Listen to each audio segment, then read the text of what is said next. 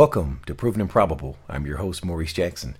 Joining us today is Christopher McFadden. He is the president, CEO, and director of NX Gold, where the focus is on high-grade gold in world-class districts. Mr. McFadden, welcome to the show, sir. Thank you. Yes, thank you for having me.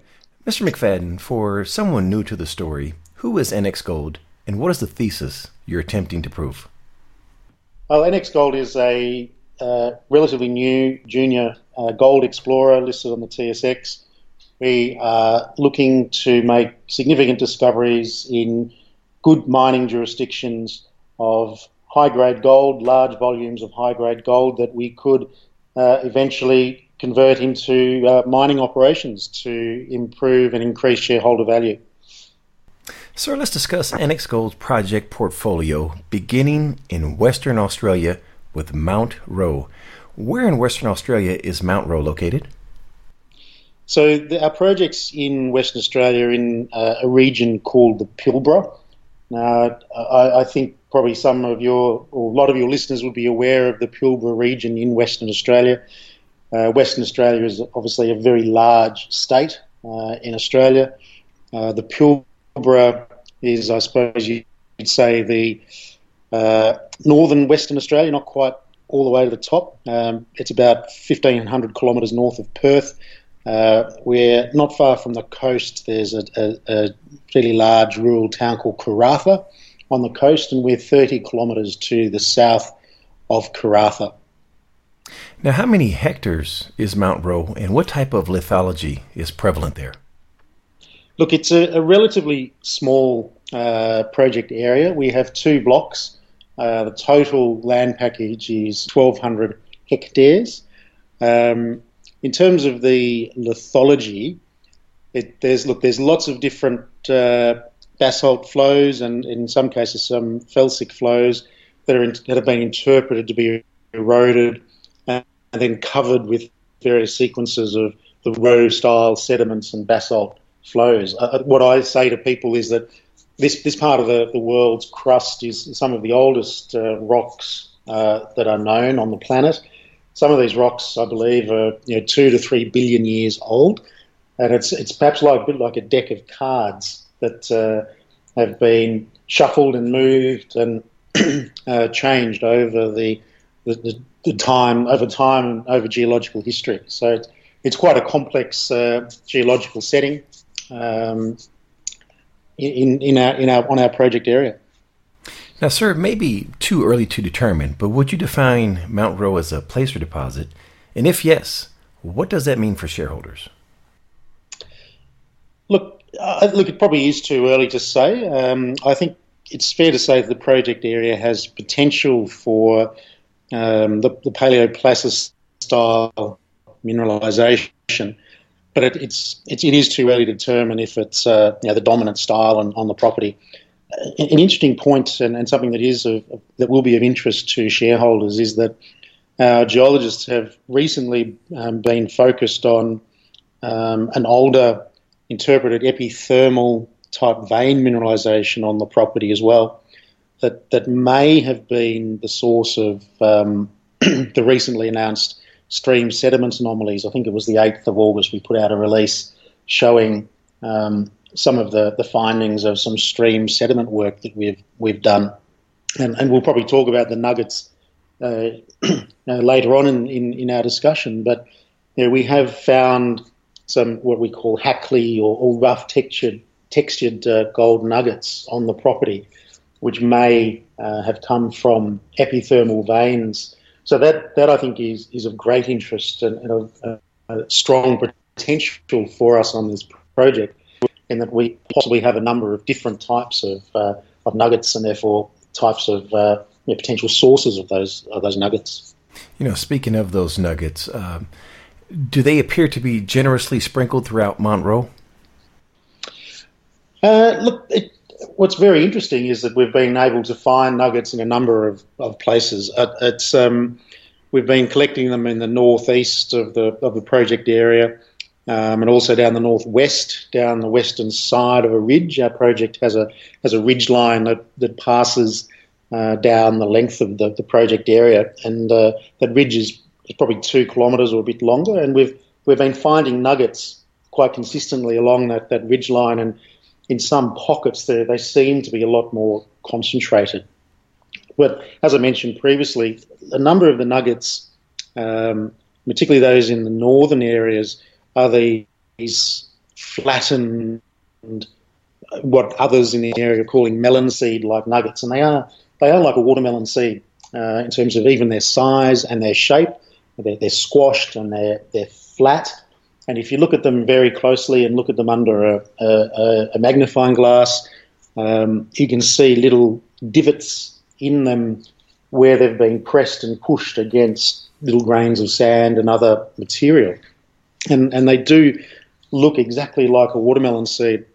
What we've also got, and these are the nuggets we've been collecting along the western side of the project area. They tend to be rough and hackly, very different style of nugget. I think we've got some pictures on our presentation on our website where you can see that they haven't been squished, they haven't been squashed and rolled between this other material. So that's what's making us think that perhaps they're coming out of epithermal veins, and we've been finding them hopefully close to their source.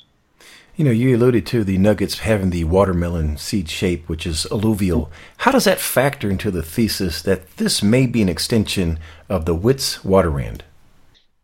Well, that's a very interesting academic argument that others in the area are leading. I mean, it would be wonderful if the Pilbara was the same as the Wits and was able to produce the same levels of gold. That would be a magnificent result.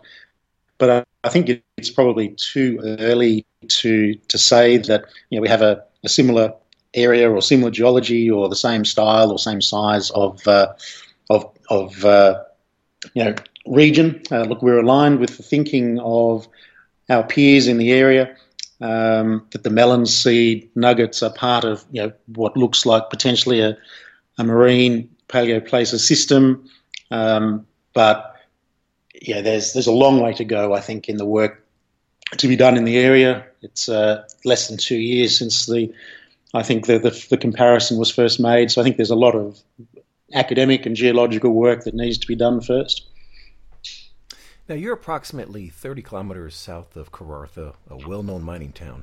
Tell us about the infrastructure surrounding Mount Roe. Look, it's an absolutely fantastic place to be. My past history, I used to work at Rio Tinto many years ago, and I think those that know the mining industry would understand that the Pilbara is the home of the Australian iron ore industry, and you have 3 significant iron ore producers there: Rio Tinto, BHP and Fortescue, as well, are producing huge volumes of iron ore out of the Pilbara. So those companies have been developing the infrastructure in Karratha and around the Pilbara region for probably 50, 60 years now. So Karratha is quite unique in my view in terms of world mining. There's a huge port there for iron ore shipments to Asia. There's a huge railway line coming in from the Rio Tinto operations, and the railway line is, as the crow flies, probably 5 or 6 kilometres from our project area. We can drive to our project area on a sealed road, except for the last 2 or 3 kilometres, which is a dirt road. Karratha is a service and infrastructure home for the Pilbara and for the iron ore industry. So there's huge numbers of service providers there, drilling companies, equipment to hire. There's a labour force, there's accommodation, there's services such as hospitals and schools, etc. So it's a wonderfully established town. For us, the beauty is that it means we can stay in Karratha. We don't need to build a camp, which saves us a lot of money. We can obtain all the services we need at very competitive rates in town because there are so many providers there. There's an airport that has numbers of direct flights to Perth every day. So as remote as Karratha and as remote as the Pilbara is, It's very, very well serviced. So it's a wonderful location, a wonderful place to be. You know, one of the virtues you just alluded to is capital expenditures. They won't really be an issue here because the infrastructure is already in place. I can attest to it myself. I was there last year in Kawartha. But it goes without saying here, but let's just clear the air here. How would you define the mining jurisdiction? Well, it's Western Australia, one of the key mining states in Australia. At a federal level, Australia is a very safe and mining-friendly country. So the federal laws are very easy to operate in.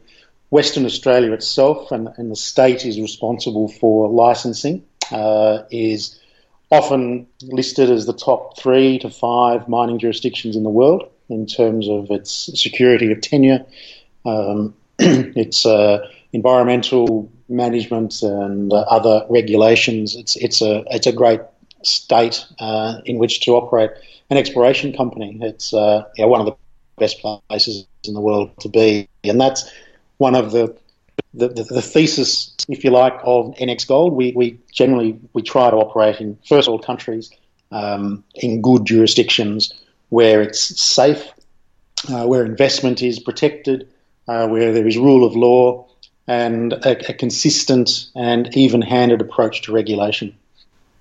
How about community relations and specifically with the Indigenous people there?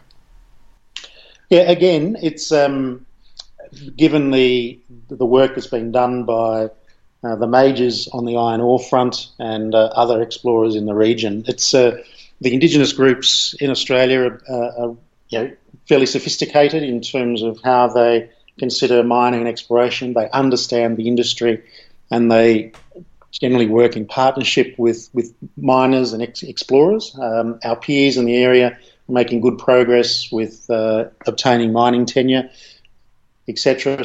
So we expect that our engagement with the Indigenous groups will be of a similar ilk. One of the challenges, I think, in the area is that because of the recent interest in the area, there's perhaps a capacity issue, and there's a lot of applications and paperwork being done. So there is a bit of a backlog, I think, in terms of the Indigenous groups' ability to deal with all the matters in front of them. But our dealings with the group so far have been excellent. We don't have any particular heritage issues on our ground that we're aware of, but we're working with the Indigenous peoples to make sure that we're operating in the right way and we're not offending anybody, and that we're working with them in partnership. Please provide us with an exploration update on Mount Roe. Sure. Look, it's we've had people in the field recently that was announced, I think, on the 8th of August. Our approach is to, even though we've ticked the main box, we've got gold on the licenses. You can go with a metal detector and you can pick up nuggets pretty much basically off the ground. It's quite remarkable and is new in my experience. So now we're taking a step back from that. And just trying to work out where this gold comes from. So we're going back to basics. Our approach is to take a very systematic approach, follow a process of mapping, of soil sampling, sediment stream sampling. There's quite a lot of drainage in the area that we've been taking some samples from. So we announced recently that we've got over 1 kilometre of hits from some stream sediment and some panning of that visible gold in those samples. So that's all now in laboratory, getting a more detailed assessment of the material that was collected at the time. So we're hoping for results from those sampling tasks in the next few weeks. The labs are very busy at the moment, so it is taking a bit longer than we'd hoped. But once we get those results, we're in the process of doing some geophysics as well, that is being flown at I think this week. And so we'll get those results from the geophysics, we'll get the geochemistry, and then we'll work out what we're going to do next in the next phase, if you like, of the exploration on the ground. It may well involve some drilling to get a better understanding of what's going on under the ground. We may consider looking at some large bulk samples. It just depends on the results that we get from the work that we've recently done. So we'll take a very systematic approach, one step at a time, and every dollar we spend has to be justified by the results that we have. Mr. McFadden, we've covered the flagship project, Mount Royal. Let's discuss your second gold project, the Kulu. Where is Kulu located, and how many hectares is this project? So it's a fascinating case study, if you like. Kulu is the project that we basically recapitalised the company on about 18 months ago. The project is in Nunavut in northern Canada, so you could not get a more different place than Nunavut and the Pilbara region of Western Australia. Western Australia is obviously very hot and dry. Nunavut is almost Arctic conditions where our project is located. So our geologists love going from one to the other. Temperature change can be extraordinary.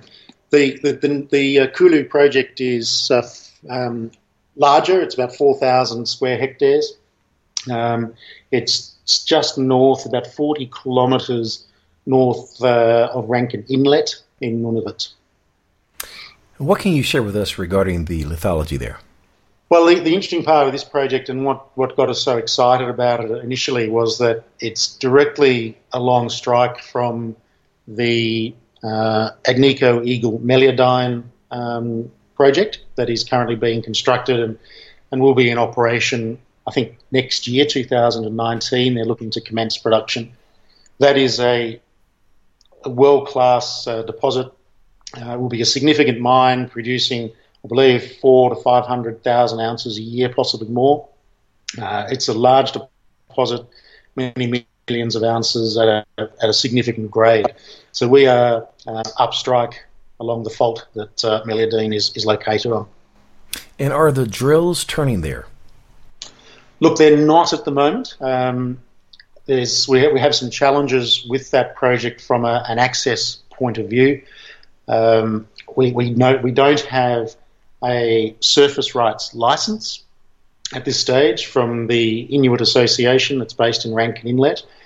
We're working with them to try to obtain that. We have numbers of walk-up drill targets there. We have been able to take advantage of previous work done on the license area and some of our own geophysics that we did last year to identify some very exciting targets where we're hoping to drill as soon as we can. But working with the local people, we've been able to identify that they are concerned about drilling during the hunting season and the impact that increased activity, particularly with helicopters and drill rigs, the impact that may have on caribou in particular and other animals that they hunt. So given the concerns that the local people have about hunting and the impact on the animals and their hunting activities, we have agreed that at this stage we will drill over winter only. We're not entirely sure yet. We're still in discussions with the local people and we have a number of visits and meetings planned over the next few months to try to achieve that goal. But we have all the other permits that we require in order to undertake exploration activities on that licence area. Mr. McFadden, before we discuss the management team, are there any reversionary interests on these projects? So with Mount Royal, we have an 80% interest in that project. We have a group of the vendors from whom we acquired the project have a 20% interest in that project. We are currently funding all of the exploration work ourselves, and we have an obligation to fund 100% of the work through to completion of any feasibility study that may be undertaken on that project should it get to that point. In terms of the Kulu project, we are currently earning into that project from the vendors. We have to meet certain expenditure obligations in order to earn our interest. But given the difficulties we're having with the surface licenses, those spending obligations and requirements are currently on hold. pending the satisfactory conclusion of the license situation. Now, realizing that you're an exploration company, what is management's philosophy? Are you looking to build a mine or arbitrage? Look, we're looking to build a mine. Certainly my background in the majors is that the attitude is to make a significant discovery and then progress that discovery through to development and operations. Of course, who can predict what happens along that journey? It's a long journey, so we'll just have to see what happens at the time and take all interest into consideration, and obviously the interest of shareholders.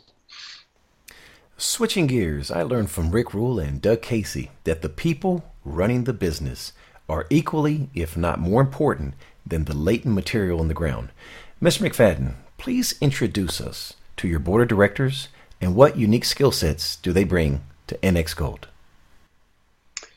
Certainly. Look, we have a board that has vast experience in the mining sector.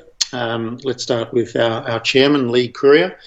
Lee is currently the CEO of NexGen Energy and was the founder of that entity. I think a lot of your listeners will be aware of NexGen Energy and the great success that company has had in the uranium space in Saskatchewan with the Arrow deposit. Worked in private equity and reviewed numerous mining opportunities in the uranium space. And prior to that, he worked in a precursor to Uranium One and was heavily involved and was responsible for permitting one of Australia's uranium mines. So Lee has close to 20 years' experience in the resources sector. He is a great leader of NexGen. Perhaps I'm a bit biased there, but I remain the chairman of NexGen. So I managed to see Lee operate on a regular basis, and he's got a great team and great leadership, and he's a very strong strategic thinker in terms of project development and community relations, etc. So Lee's great to have on our board, and he's a great leader of our board. I'll go next to Trevor Teeley. He was an Australian, and he's based in South Australia, so he's quite close to our Mount Roe project. Trevor is our leader of our audit committee. He's a financial veteran in the resources and primary industry sector in Australia. Very detail focused leader in the accounting sphere, and has a great business mind and great business acumen, and is a very strong director. We have Richard Patricio, who is based in Toronto. Richard's a lawyer by training, and again, he's a very strong strategic thinker, particularly on the legal side and awareness, and he's very switched on, and plugged into the Toronto market and people there. And finally, we have Carl Loftman, who is a recent addition to our board. He's based in Perth, and Carl is in the financial industry. He has over 20 years' experience in capital markets in Australia and internationally, and is very well connected, and again, very strong on his strategic thinking and his awareness of the market and the gold, particularly the gold industry in Australia and Western Australia in particular. Tell us about Christopher McFadden. What makes him qualified for the task at hand?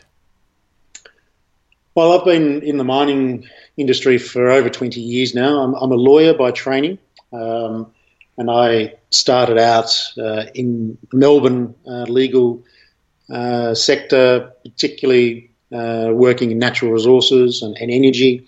And initially I worked as an in-house lawyer with Rio Tinto in Melbourne and also in London. So in that 15 years I was with Rio Tinto, initially as a lawyer, and then for the last 7 or 8 years as a commercial general manager, leading teams to transact large acquisitions and large disposals, but also large joint ventures on the exploration sphere. Managed to work across the globe in many commodities, various stages of exploration and development. So I would say that with my global experience and my experience negotiating joint ventures and managing exploration projects in many places with many different people and many different cultures and with many different challenges, because no two projects are the same. I've been able to develop a very strong skill set in mining and exploration in particular. What can you share with us about the technical team? Well, we have we're only a small company. We have only one technical team on full-time staff, and that's our VPX, Darren Lindsay. Darren is highly experienced in gold exploration around the world, with particular experience in northern Canada and Nunavut in particular. Darren has worked across all spheres of the gold sector. He's worked in majors, he's worked in juniors, and he's worked in development projects. And he's also been a CEO in a past life, so he clearly understands capital markets and what drives shareholders and what drives interest in juniors. So he's a wonderful member of our team. He's technically very experienced and highly skilled and very methodical and a clear thinker. So he's a wonderful person to work with, and is very, very excited about our projects and working very hard to make that discovery. Let's get into some numbers here. Tell us about your share structure. Sure. Look, it's a relatively simple structure. The company was recapitalised in early 2017. It was previously a shell company. We have done 2 capital raisings since that time. So we currently have approximately 80 million shares issued and outstanding. We have quite a number of warrants. There's about 45 million warrants and about 7 million options. So fully diluted, the total is roughly 135 million on a fully diluted basis. How much cash or cash equivalents do you have? At this stage, about 5 million Canadian. We've completed a capital raising a couple of months ago, which has restocked us very nicely. So we're quite well funded at this stage. And what is your burn rate? Look, we try to run very lean. Obviously, we don't have huge full-time staff, so our burn rate, all in, including my salary, is just over $1 million a year, subject to travel requirements, and obviously with projects in different parts of the world, that can be one of our higher costs, but relatively low costs. Talk to us about the cash flow distribution. What is the ratio between cash spent and tangible assets on the balance sheet? Sure. Look, the primary focus is to put money into the ground, into exploration. So at least 70-75% of our cash is spent on exploration. How much debt do you have? We have 0 debt. Who are some of your institutional investors? Look, Morris, primarily our shareholders are high net worths and individuals we know from our NextGen experience.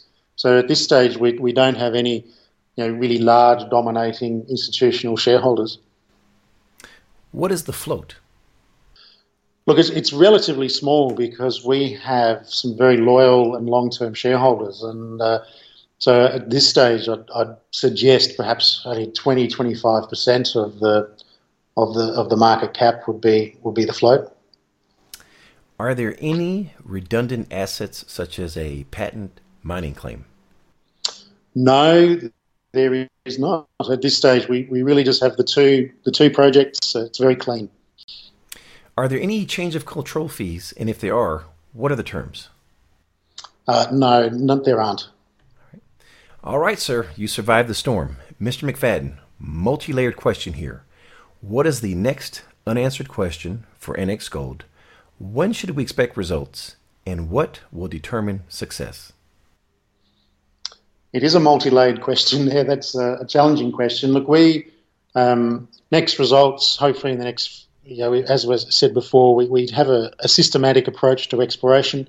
So we're looking for results out of Mount Roe in the next couple of weeks in terms of the lab results to follow up on our last announcement. And then from there, that will determine the work that's done. And then I suspect if we're drilling or bulk sampling, there'll be results that will flow from that. In terms of success, obviously, success would be a significant discovery, but it's probably a bit early to get there. If we're drilling, success will be a better understanding of our geological setting, and if we are pursuing those epithermal veins, well, then if we can make some hits with those, that will be incredibly successful and very powerful.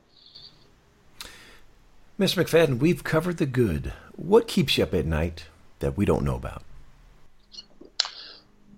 Look, as a long-term mining person, one thing that does keep me up at night, obviously, is safety. When we get people in helicopters or working heavy machinery, that's obviously a consistent stress. The big one for me is Kulu and getting land access there. That is one that is very important to us because that is a significant project with great potential. That's what keeps me awake at night, other than the constant concern about share price and share performance, which I think is a minute-by-minute concern for every mining industry professional. And last question, what did I forget to ask? Well, that was a very comprehensive interview, Maurice. I'm not sure you forgot to ask anything, but one thing perhaps is just in terms of our market cap and the potential that we represent by being in the Pilbara and also being with our Kulu project. If you compare us to some of the other players in the Pilbara, I think it's arguable we are undervalued. So with success, I think there's great potential for our market cap to rise significantly. So I think that's where the interest probably lies in our company and the opportunity that our current relatively low share price represents. Mr. McFadden, for someone listening that wants to get more information on NX Gold, please share the contact details. I think the best place to start would be our website, www.nxgold.ca. We have our corporate presentation on the website. You can access. We obviously have access to past results, and we have profiles of our directors and senior management there as well. And hopefully, it's comprehensive and easy for prospective investors and those that are interested to follow. And as a reminder, NX Gold trades on the TSXV symbol NXN. Again, that symbol is NXN. For direct inquiries, please contact Travis McPherson at 604-816-2686. That number again is 604-816-2686. And he may also be reached at tmcpherson@nxgold.ca. And as a reminder for our listeners, NX Gold is a sponsor of Proven and Probable. And last but not least, please visit our website, provenandprobable.com, where we interview the most respected names in the natural resource space. You may reach us at contact@provenandprobable.com. Christopher McFadden of NX Gold, thank you for joining us today on Proven and Probable. Excellent. Thanks, Maurice. That was great.